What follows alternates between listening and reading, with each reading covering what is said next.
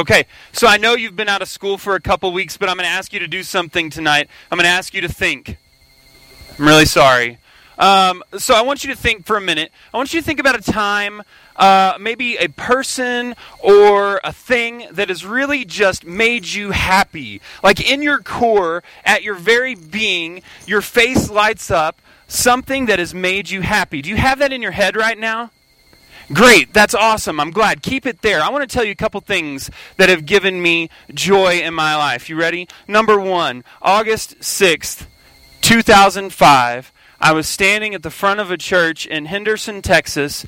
The back doors opened up, and through those doors walked the most beautiful woman in the world.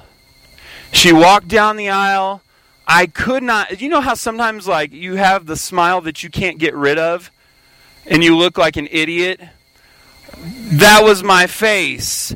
And I remember that moment thinking, I am blessed to spend the rest of my life with Ashley.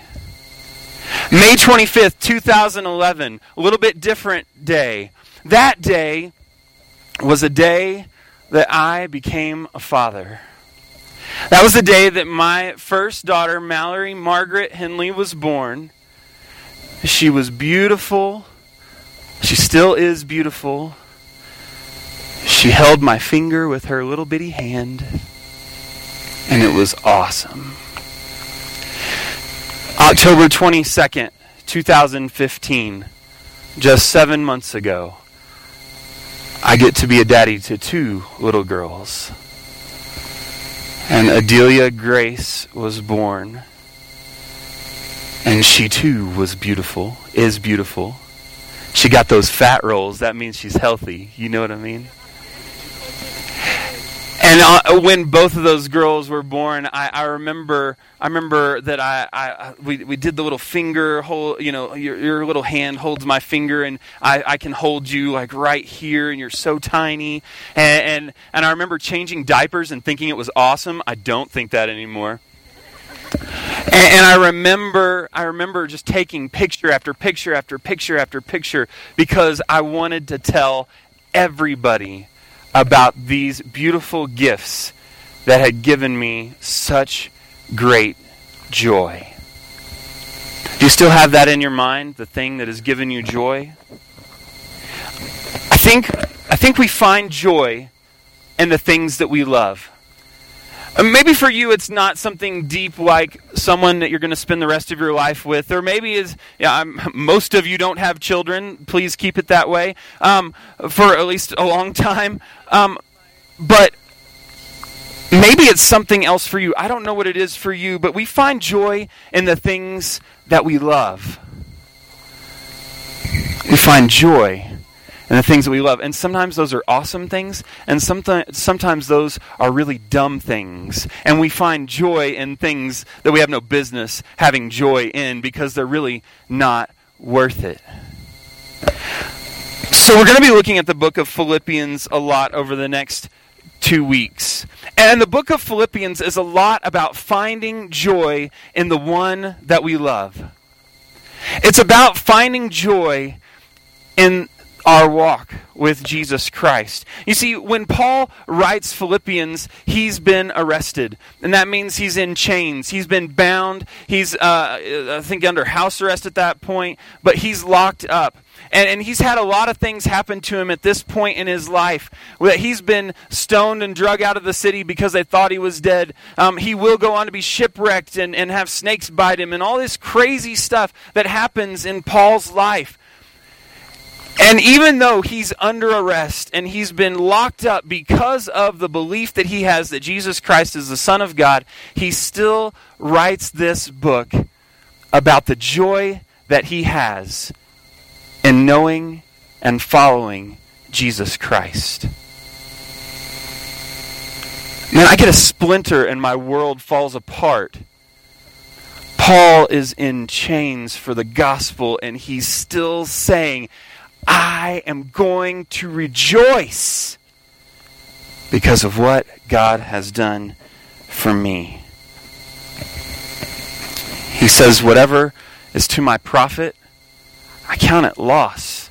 All the things I have going for me, they don't even matter in comparison to how great God is. I know what it is to have plenty, and I know what it is to want a lot. And in all things, I can be content, no matter what is going on in my life. And he's able to say that because he's come to know and love Christ. He finds joy in the one that he loves. I came across this quote the other day. It's from a guy named Charles Spurgeon. You may have heard of this guy before. He said a lot of really great things, but he said this. He says, if Christ be anything, he must be everything.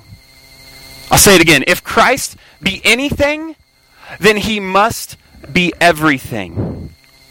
Meaning, if Jesus means anything to you, if you've ever heard the story of Jesus and it's done something in your heart, and you heard how he healed people and how he was filled with love and compassion for those who were thrown away by the rest of the world, if you've ever heard those stories about Jesus Christ and you thought, man, that's pretty cool. If Christ be anything to you at all, then he must be everything. You see, there's a lot of time that we think about our faith as like we're going to like dabble in faith, like we're going to nibble at it. Like maybe we'll just test it out. We'll put our toes in the water and see what's going on. But Charles Spurgeon here says, no. If Christ be anything, then he's got to be everything. I don't know why you're here for these 2 weeks. Maybe it's because a cute person of the opposite gender invited you. Maybe it's because you heard about all the great hikes and the beautiful mountains. Maybe it's I don't know why you are here. But if Christ be anything, he must be everything. There's no more time of like checking it out and going, oh, well, I kind of like that Jesus said. That was really nice. Oh, yeah, but no. Our faith is not a tested out faith. Our faith and our belief in Jesus Christ is a push all the chips into the middle moment. It's no longer just, I'm going to just check this out. If Christ be anything, he must be everything. And so I don't know what you're doing back home in your faith.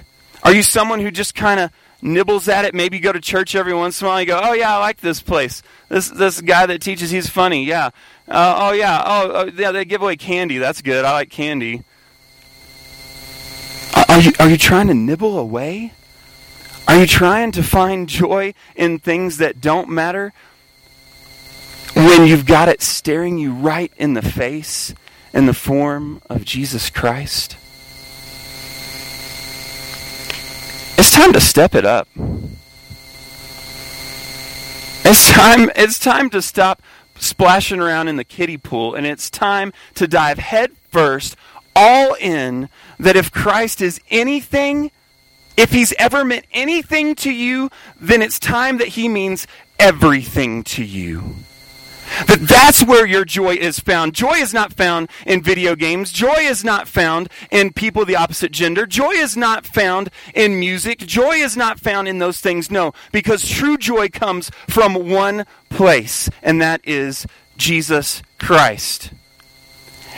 I don't care what anybody else has ever told you. They're absolutely wrong, because real, true joy only comes in the form of knowing and loving and following Jesus Christ. If Christ be anything, he must be everything. Once Paul, the guy that writes Philippians, makes this decision that Christ is going to be everything, he literally changes everything about his life. He even changes his name. He's like, Saul? No, that doesn't sound like a good Christ follower, but Paul, one letter, done.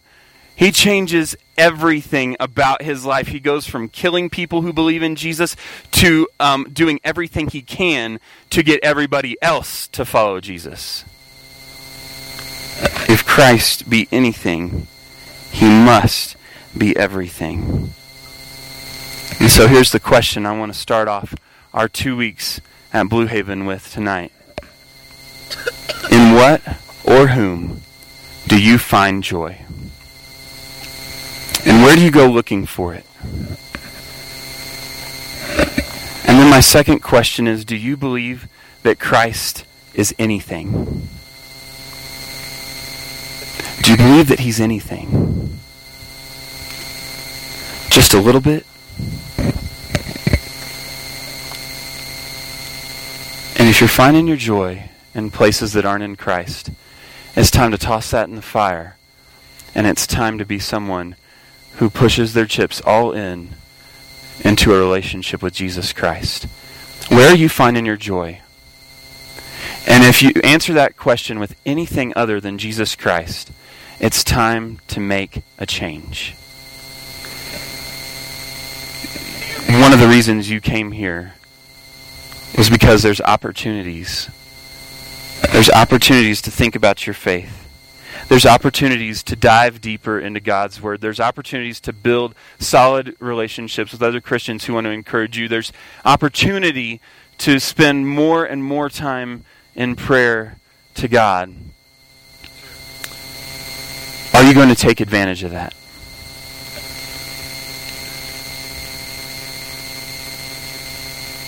If Christ be anything to you,